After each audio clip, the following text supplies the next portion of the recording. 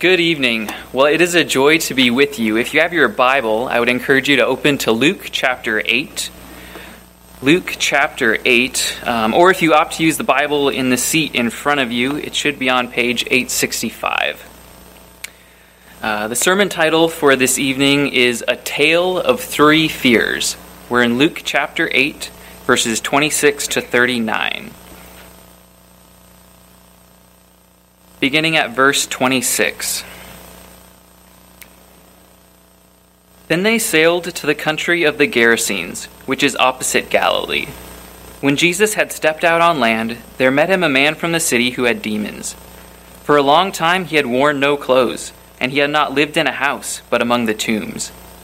When he saw Jesus, he cried out and fell down before him and said with a loud voice, "What have you to do with me, Jesus, Son of the Most High God? I beg you, do not torment me." For he had commanded the unclean spirit to come out of the man. For many a time it had seized him. He was kept under guard and bound with chains and shackles, but he would break the bonds and be driven by the demon into the desert. Jesus then asked him, "What is your name?" And he said, "Legion," for many demons had entered him. And they begged him not to command them to depart into the abyss. Verse 32. Now a large herd of pigs was feeding there on the hillside, and they begged him to let them enter these. So he gave them permission. Then the demons came out of the man and entered the pigs, and the herd rushed down the steep bank into the lake and drowned. When the herdsmen saw what had happened, they fled and told it in the city and in the country. Then the people went out to see what had happened, and they came to Jesus and found the man from whom the demons had gone, sitting at the feet of Jesus, clothed and in his right mind, and they were afraid. And those who had seen it told them how the demon-possessed man had been healed. Then all the people of the surrounding country of the Gerasenes asked him to depart from them, for they were seized with a great fear. So he got into the boat and returned. The man from whom the demons had gone begged that he might be with him, but Jesus sent him away, saying, "Return to your home and declare how much God has done for you." And he went away, proclaiming throughout the whole city how much Jesus had done for him. Let's pray. Father, the Psalms say, "Your word is a lamp unto our feet and a light unto our path." I pray that the light of your word would drive darkness from the deepest crevices in our heart and rekindle our affections for you. We pray these things in the name of Jesus, who is the light of the world. Amen. Take a second and think about the last time you were afraid. We all know intuitively there are different kinds of fear. Maybe you envisioned a giant spider in the bathroom.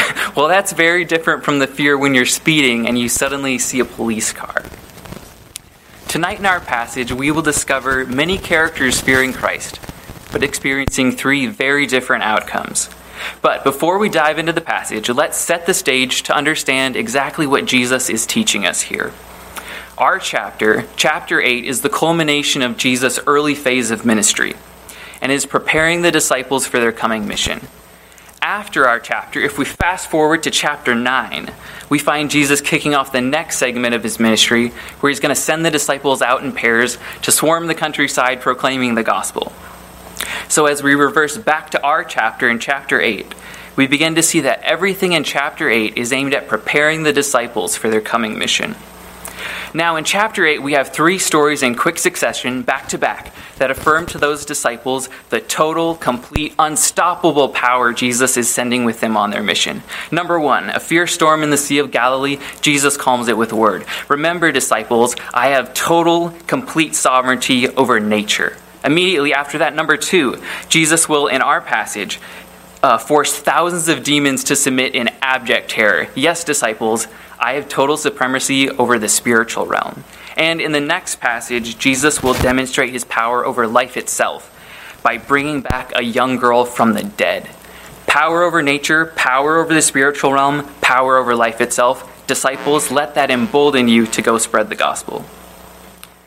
By the end of these three quick stories, only one question remains. When confronted with the fearsome power of Jesus, what will your response be? What will your response be? The sermon title is A Tale of Three Fears. In our passage, we find that everyone confronted with Christ will fear his authority, but only the proper type of fear results in peace with God. A Tale of Three Fears. It's an allusion to Charles Dickens' book, A Tale of Two Cities. Perhaps you remember those famous opening lines. It was the best of times, it was the worst of times. It was the age of wisdom, it was the age of foolishness. It was the epoch of belief, it was the epoch of incredulity. It was the season of light, it was the season of darkness. As we work through our outline of three kinds of fear, a tale of three fears, we will discover many similar ironic contrasts littering the passage. So as we dive into our text, we identify the first kind of fear among the legion of demons, and that's in verses 26 to 33. And this is the fear of spiteful rebellion. That's our first fear, a fear of spiteful rebellion. Picture this. Jesus and his disciples have just sailed across the Sea of Galilee. They've just plowed through a storm. Jesus has calmed it with a word. They've just arrived on the eastern shoreline. This is Gentile country. Now, maybe the disciples are thinking, we've had enough excitement for the day after Jesus calmed the sea. But oh no, as soon as they reach shore, they go from a raging sea to a raging lunatic. As soon as Jesus steps ashore, a demon-possessed maniac storms out to meet them. And notice what happens immediately in verse 28. When he saw Jesus, he cried out and fell down before him and said with a loud voice, "What have you to do with me, Jesus, Son of the Most High God? I beg you, do not torment me." And again in verse 31, and they begged him not to command them to depart into the abyss. So the demons are crying out, falling before Jesus in abject terror, and begging him not to command them to banish them forever. This is a very real, visceral fear. And they have good reason to fear. First, they recognized God has already promised a coming future judgment on them. The only question here is he going to wait for the coming future judgment, or is he going to send them straight to hell right now ahead of schedule? Matthew's account in Matthew chapter 8 clarifies this detail a little bit more, with the detail that they're afraid he's going to banish them, quote, before the time. And secondly, they also have reason to fear because of what they've done to this man, a man who bears the image of God. In verse 27, we learn the man was originally from the city. But now the demons have forced him to live among the tombs, with those piles of lifeless bones reflecting his lifeless soul. At the end of verse 29, we see that many times the townspeople tried to fix this problem by physically restraining his body with chains and shackles. But bodily restraints mean nothing to a heart of raging demons. Inevitably, he would break free and the demons would drive him into the desolation of the desert. So yes, these demons have been torturing not only this man, but the entire town for years. Yes, these demons have very good reasons to fear a king who has already promised their doom. They're no match for God, despite their numbers. And yes, if we look in the text, they are numerous. In verse 30, Jesus asks, "What is your name?" And they reply, "Legion, for we are many." Now, legion is a Roman military term signifying about 5,000 military men. So we understand not only are there thousands of demons, but like Roman soldiers, they rule with a brutish, iron-fisted force. And yet, in verse 31, we find them begging in abject fear at the feet of Jesus. So what are we to make of this fear? Proverbs 3:7 says this, "Be not wise in your own eyes. Fear the Lord and turn away from evil." However, the fear we see here is not the type that turns away from evil. Yes, they absolutely cower at Christ's authority, but it only drives them to spiteful rebellion. In verses 32 and 33, we see the effect of their fear. Now a large herd of pigs was feeding there on the hillside, and they begged him to let them enter these. So he gave them permission. Then the demons came out of the man and entered the pigs, and the herd rushed down the steep bank into the lake and drowned. The demons begged to enter the pigs and then promptly drowned them in the sea. So we discover that while the demons fear Christ and they are compelled to submit to his authority, they do so with a fear of spiteful rebellion. They drown the pigs because they can, because they enjoy death, because it harms the townspeople that own the pigs, and most importantly, because it stirs up the townspeople against Jesus. This is the type of fear that submits, but is painfully, spitefully antagonistic every step of the way. You've seen this attitude before. It's like the defiant teenager who follows the letter of the law, but not the spirit of the law. You said I had to take out the trash. You never said I had to put the new trash bag in. Or it's like the malicious compliance of paying that $50 parking ticket in pennies. In a similar way, the demons are forced to submit to Christ's authority, but they sure don't like it, and they're going to make it as difficult as possible every step of the way. Now, to better understand the nature of this rebellious fear, let's think for a moment about what we can learn from this bizarre event. Why did Jesus even allow them to enter the pigs in the first place? Well, let me suggest 3 reasons for that.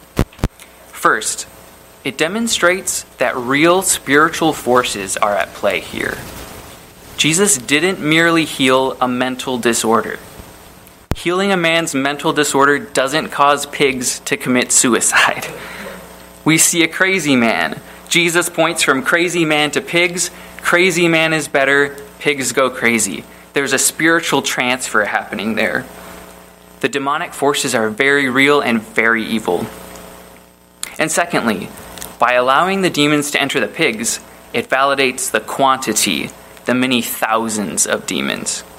In the parallel passage in Mark 4, we learn there were about 2,000 pigs. So not just one pig, not just 2 pigs, but all 2,000 of those pigs go against their instinct and kill themselves in the sea. So yes, there was a huge quantity of demons involved here. And thirdly, it hammers home that demons, and by extension for us, sin, never has our good in mind. It always seeks out your destruction. Ephesians 6:12 reminds us of this when it says that when we battle sin, we are not merely, quote, wrestling against flesh and blood, but against the cosmic powers over this present darkness, against spiritual forces of evil. Sure, we may not personally face demon possession, but a world of evil does lie behind our sin. And that sin always intends to possess you and drive you to annihilation. It imprisons you, eats away your humanity, and leaves you alone and destitute like that man. It never brings joy or blessing. So these demons fear God, but it's the flavor of fear that leads to spiteful rebellion. It bows the head and acknowledges, yes, you're God, but I hate you for it. It's the fear that leads to spiteful rebellion. Having dissected this type of fear, we have to ask ourselves, does this describe my own heart to some degree? Some people, like the demons, fear God's authority, but it only drives them to hate God. We've known some people like that, and some of us used to be those people. But having been saved out of that, perhaps we still find at times a dark corner of our own heart occasionally sliding back into such an attitude. When hard, difficult providences overtake you, when you dislike that shadowy valley that God is leading you through, is there a portion of your own heart wanting to scream out against God in insubordination? When a loved one's sickness drags on, when the job relentlessly grinds you down, or when close friends disappoint, or maybe when life just seems painfully monotonous, are you inclined to blame God for it? Have you ever felt that God treated you woefully unfair, and you went a couple days without praying in retaliation? I'm ashamed to admit that I have. As the receding tide of good times fades away, does it expose the lingering remnants of your old godless heart? As we continue in our tale of three fears, the second type of fear becomes apparent in the next section, in verses 34 to 37, and that's among the townspeople. Starting at verse 34. When the herdsmen saw what had happened, they fled and told it in the city and in the country. Then the people went out to see what had happened, and they came to Jesus and found the man from whom the demons had gone, sitting at the feet of Jesus, clothed and in his right mind, and they were afraid. And those who had seen it told them how the demon-possessed man had been healed. Then all the people of the surrounding country of the Gerasenes asked him to depart from them, for they were seized with a great fear. So he got into the boat and returned. So we notice their fear several times there. In verse 34, seeing what happened, they fled. In verse 35, they saw the man in his right mind, and they were afraid. And in verse 37, they were seized with a great fear. But this is a different kind of fear. While the demons' fear led them to spiteful rebellion, the townspeople's fear causes them to dread exposure. And that is our second type of response to Christ's authority, a fear that dreads being exposed. It's the kind of fear where deep down you know you ought to act, but instead you choose to stick your head in the sand. It's like when you know a doctor's visit's needed, but you really don't want to know what's wrong, so you keep putting it off. We find unbelieving Peter with a similar attitude when he encounters Jesus in Luke 5, verse 8, where he says, "Depart from me, for I am a sinful man, O Lord." When sinful hearts encounter the purity and authority of Christ, our natural instinct is to create distance, to separate, to dread what we can't understand. And that's exactly what we find in John 3, 19 and 20. It says, "Light has come into the world, but everyone who does wicked things hates the light and does not come to the light, lest his works should be exposed." Natural man dreads being exposed. Now, the townspeople are at first attracted to the spectacle. And put yourself in their shoes. If your local demon-possessed maniac is suddenly made well, wouldn't you be kind of curious how it happened? And we could add, this is the same maniac that you failed to restrain with your chains and shackles. Or, at the very least, wouldn't the novelty of 2,000 recently deceased pigs floating off into the sunset arouse your curiosity? But mere curiosity is unwilling to make room for vulnerability. As soon as the herdsmen describe how Christ healed the man, they have no time for Jesus. Chains of iron and shackles of bronze, yeah, they understand that. But what they do not understand is how a heart of stone is transformed into a heart of flesh. This is not just a bigger quantity of power, this is a higher quality of power. This is a different kind of authority that is not of this world. It is transcendent power encapsulated in a man. It is a God-man. It is the God-man, Jesus Christ. But as the herdsmen describe the power of Jesus, the crowd is transformed from gawking spectators into terrified residents. They could calm their hearts by seeking peace with God. But oh no, they have a different solution in mind. In verse 37, they ask Jesus to leave and never come back. They choose to stick their heads in the sand. They don't want the doctor's diagnosis. They accept the gift, but reject the giver. Like the Jews railing against Jesus before Pontius Pilate, they cry out, away with him, we will not have this man rule over us." Sometimes, like the Israelites in the desert, our hearts would rather go back to destitute slavery in Egypt than brave the unknowns of the desert through faith. And like that faithless generation who would rather sit in the wilderness than enter the promised land, the terrifying truth is that sometimes Jesus grants your request. You want to sit in the desert instead of entering the promised land? Fine. You'll stay there until you die and the next generation will go in. And here also in our story, Jesus complies with their tragic demand. If you are not trusting Christ, but keep nudging him away, pushing him off, be aware that at some point he may take your request to leave seriously. Turn to Christ while he is near, because in the future you might find that your heart has hardened and you're unable to come. Previously, the demons had imprisoned the man. Now fear imprisons the townspeople. All too often, we can find our hearts inclined towards that townsperson fear, a fear of exposure that wants to keep Jesus at a safe distance. Can you recall times where you saw God working in your heart, but chose to harden your heart rather than perhaps do something uncomfortable? Or perhaps does your heart secretly cherish a sin, maybe gossip or lust or worry, and you would prefer to push Jesus away and enjoy its fleeting delights for just a few moments longer? Let this passage be a warning for us. When you keep Christ at arm's length, that fear imprisons you and cuts you off from the source of life. In our passage, both the townspeople and the demons ultimately end up far away from God. One through spite, one through indifference. But spiritually speaking, in the end, they share the same fate.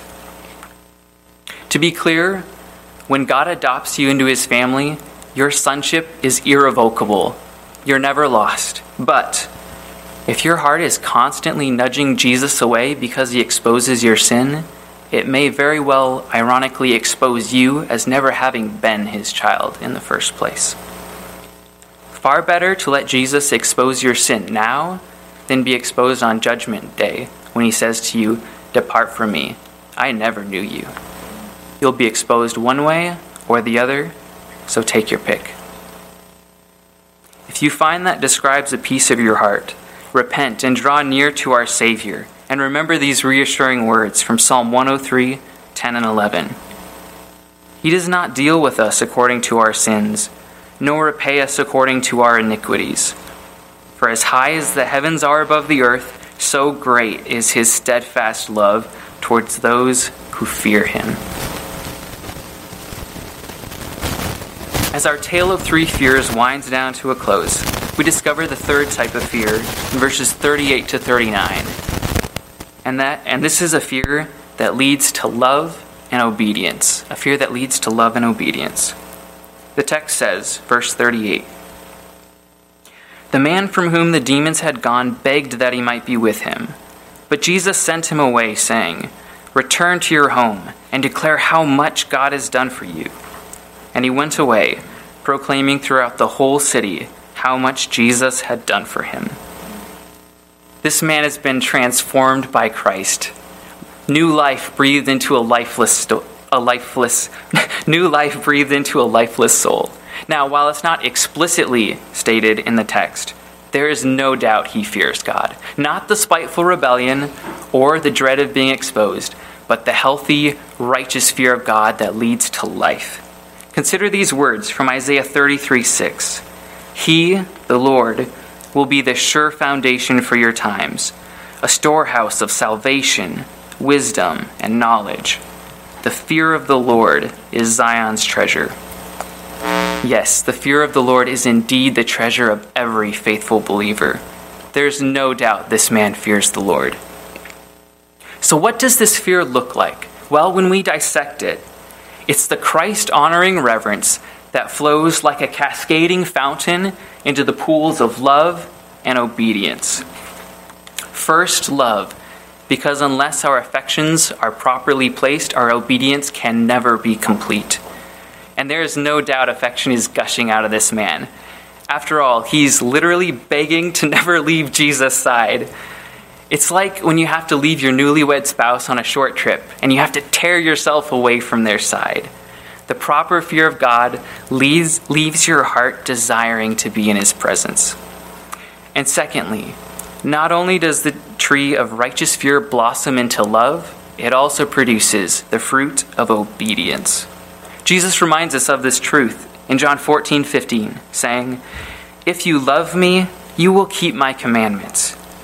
Properly ordered affections always blossom into obedience.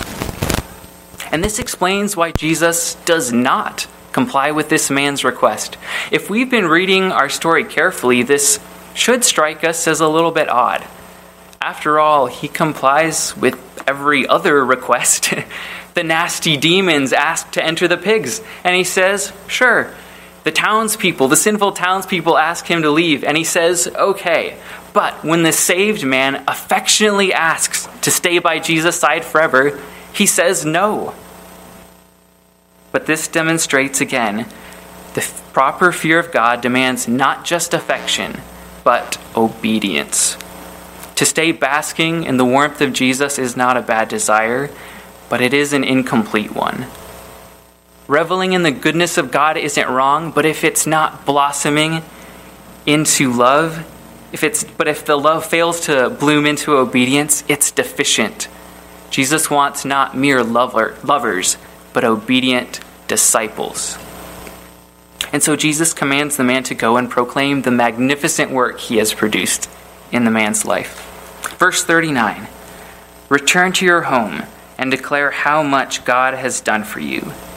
And he went away, proclaiming throughout the whole city how much Jesus had done for him. King Jesus may have obliged the townspeople's request to leave their country, but he's still going to send an ambassador.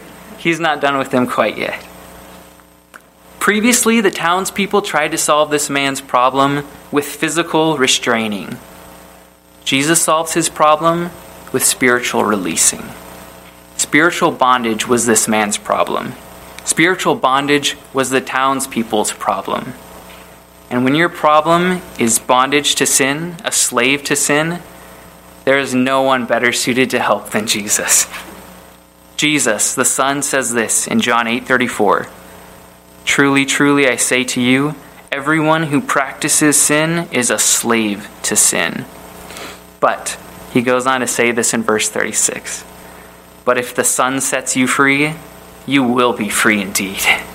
Jesus set that man free. He wrecked that legion of demons, and now he wants everyone to know about it. Are you a slave to sin?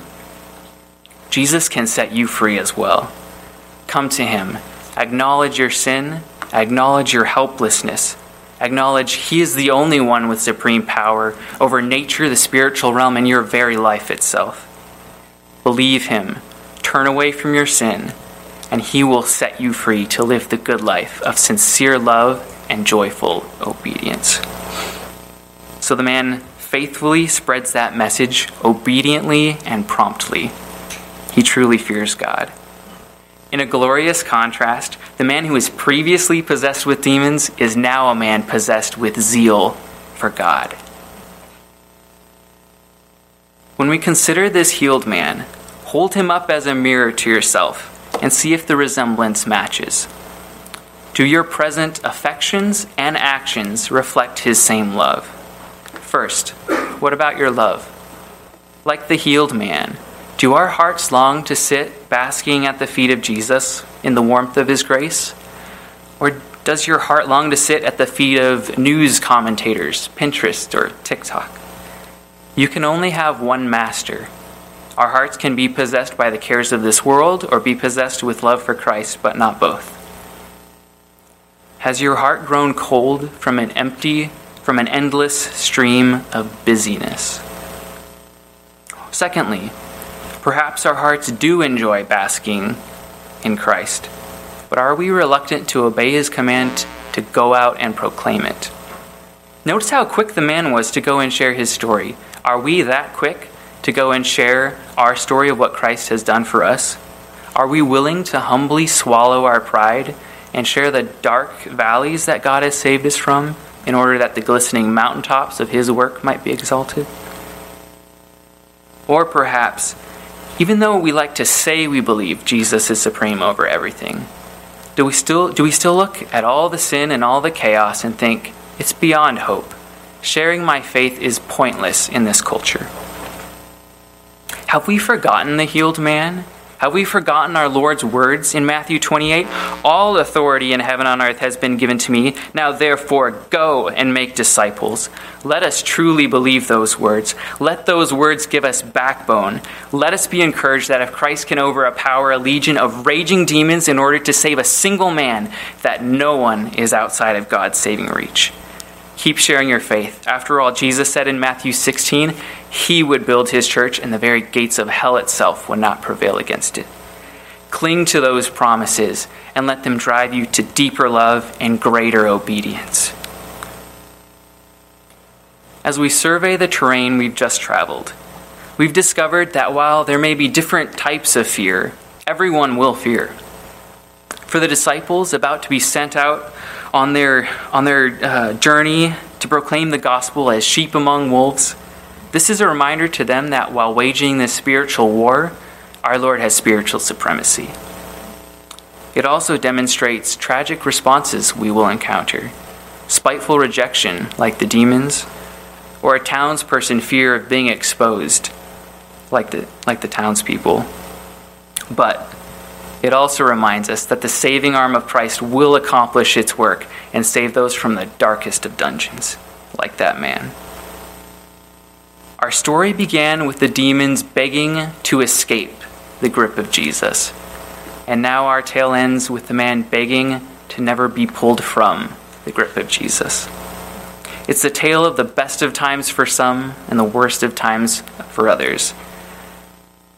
An epoch of incredulity and belief, of darkness and light. A tale of three fears. Let our fear be like that man, driving us to love and obedience. Don't merely fear Christ. Love and obey him. Let's pray.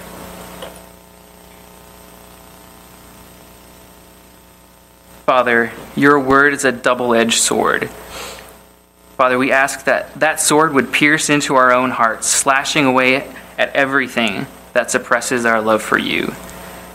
Give us strength to be obedient and to then wield that sword to free others as well. And when we reach our final battle and we see our righteous King, may we respond, I am but a humble servant, merely doing what was my duty. We pray this in Jesus' name, who is the Word. Amen.